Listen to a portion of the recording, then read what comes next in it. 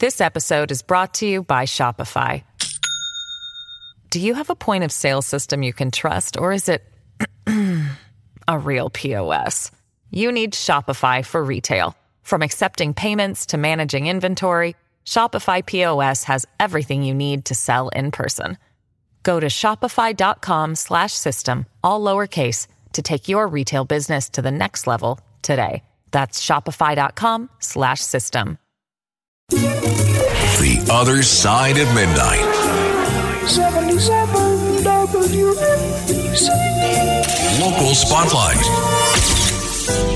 Good morrow, everyone. This is The Other Side of Midnight on 77 WABC. I am Frank Morano. Thanks for listening. I think a lot of people know that New Jersey's senior senator, Bob Menendez, is under indictment. He's also facing the very real prospect of a competitive primary next year, maybe for the first time in his entire career, at least on the federal level. And I think most people know that Jersey City Mayor Stephen Fulop, who has long been viewed as an up-and-coming politician in Democratic New Jersey circles, is running for governor. Well, what happens when those two forces collide and when Bob Menendez's son, Robert Menendez, is a congressman in a very Democratic area of New Jersey, Hudson County, which obviously Steve Fulop is going to need in both the primary and the general election if he is to become governor.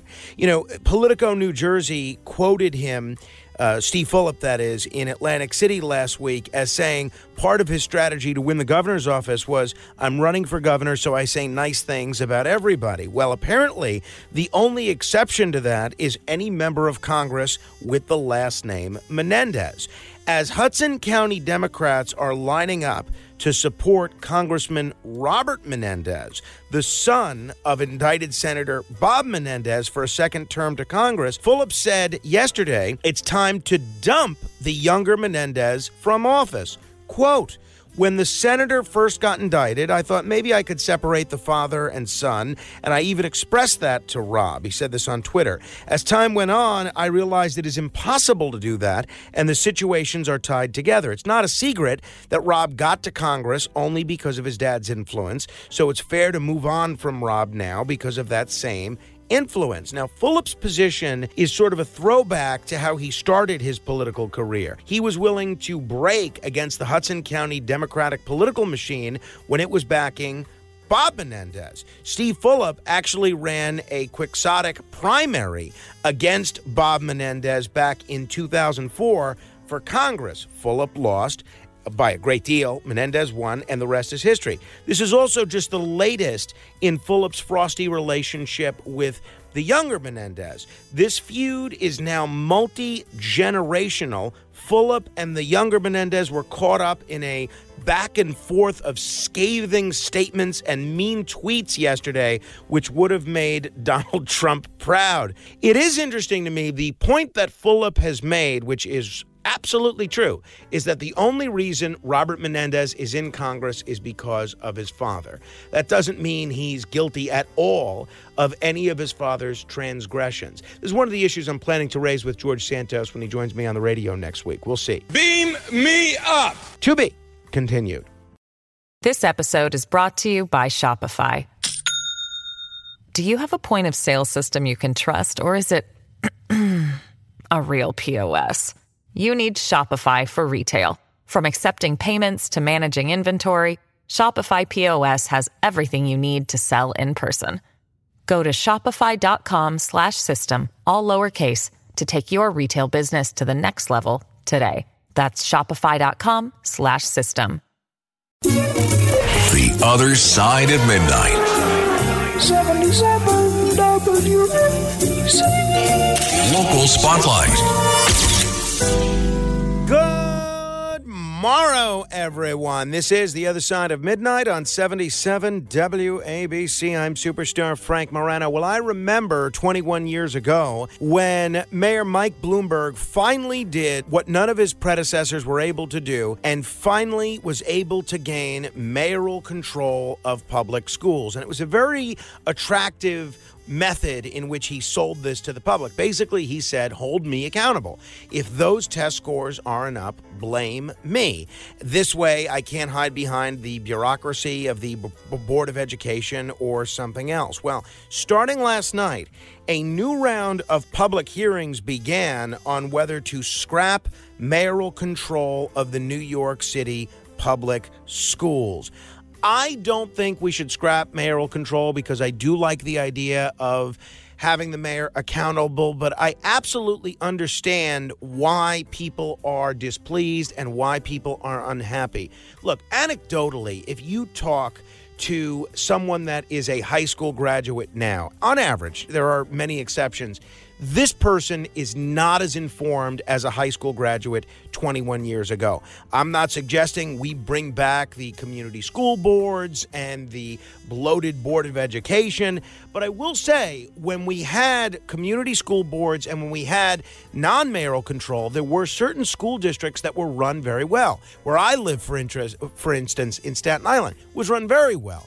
And, for instance, you could see how certain communities in Howard Beach and College Point and Staten Island may have different priorities in terms of curriculum, in terms of the priority that they place on local history or on civic life than, say, communities in the Bronx or in Harlem. There are strains on the current system. The mayor's appointive power of the chancellor and the Board of Education, which they now call the Panel for Education Policy, has morphed into something that's become very politicized. The city council really doesn't have any authority over the DOE. It's relegated to just passing reporting requirements rather than statutory controls. So while I am for extending mayoral control, I do wish there were some elements of greater borough control that could be incorporated here so that Staten Island parents and Bronx parents and Queens parents could have more of a say in terms of what goes on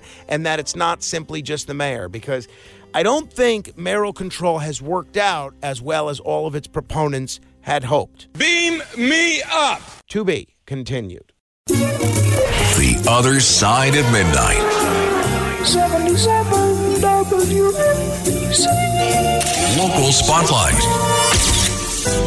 For starters, let me apologize to you because I understand that my commentary at 1 a.m. did not air. We had a technical problem, but that happens once in a while at radio stations, and if that's anybody's fault, it's mine. So I apologize, but it was really going to be something. And if you ever find yourself missing these commentaries, the best thing that you can do is subscribe to the podcast, Frank Morano Interviews and More. Not only will you get individual interviews, but you'll get these exclusive commentaries.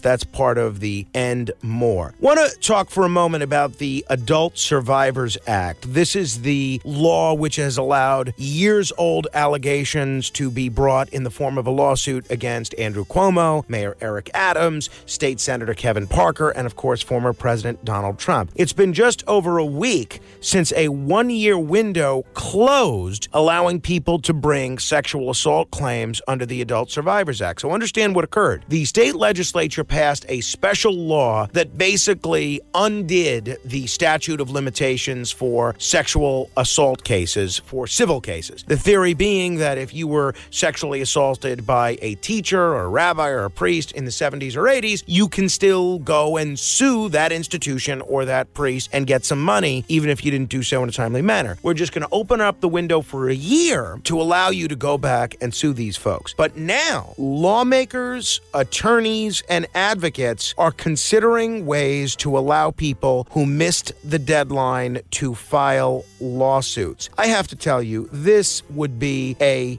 travesty. Others are supportive of finding a new way, whether it's new legislation or something else, to open up the opportunity for people to look back even more. I think this would be a terrible idea. Statutes of limitation exist for a reason. Evidence degrades over time. People's memory fade. Can you remember what you were doing a week ago, a month ago? How about 6 months ago? Now, obviously, it's very different when you experience something as traumatic as a sex crime. But if you're the victim or the perpetrator or a witness, there are going to be changes and degradations in your memory. Also, the other evidence involved. If you're investigating a sex crime that might have happened 6 months ago, maybe you can look at text messages and phone calls and things of that nature. But if you're looking at sex crimes that supposedly happened 25 or 30 years ago, it's much more difficult to find any corroborating evidence. So for those reasons, as well as several others, I think the deadline should absolutely not be extended. Let's see where these cases that have already been filed go, and let's be done with it. People have had their year to look back and bring a claim if they wanted to. Beam me up. To be continued.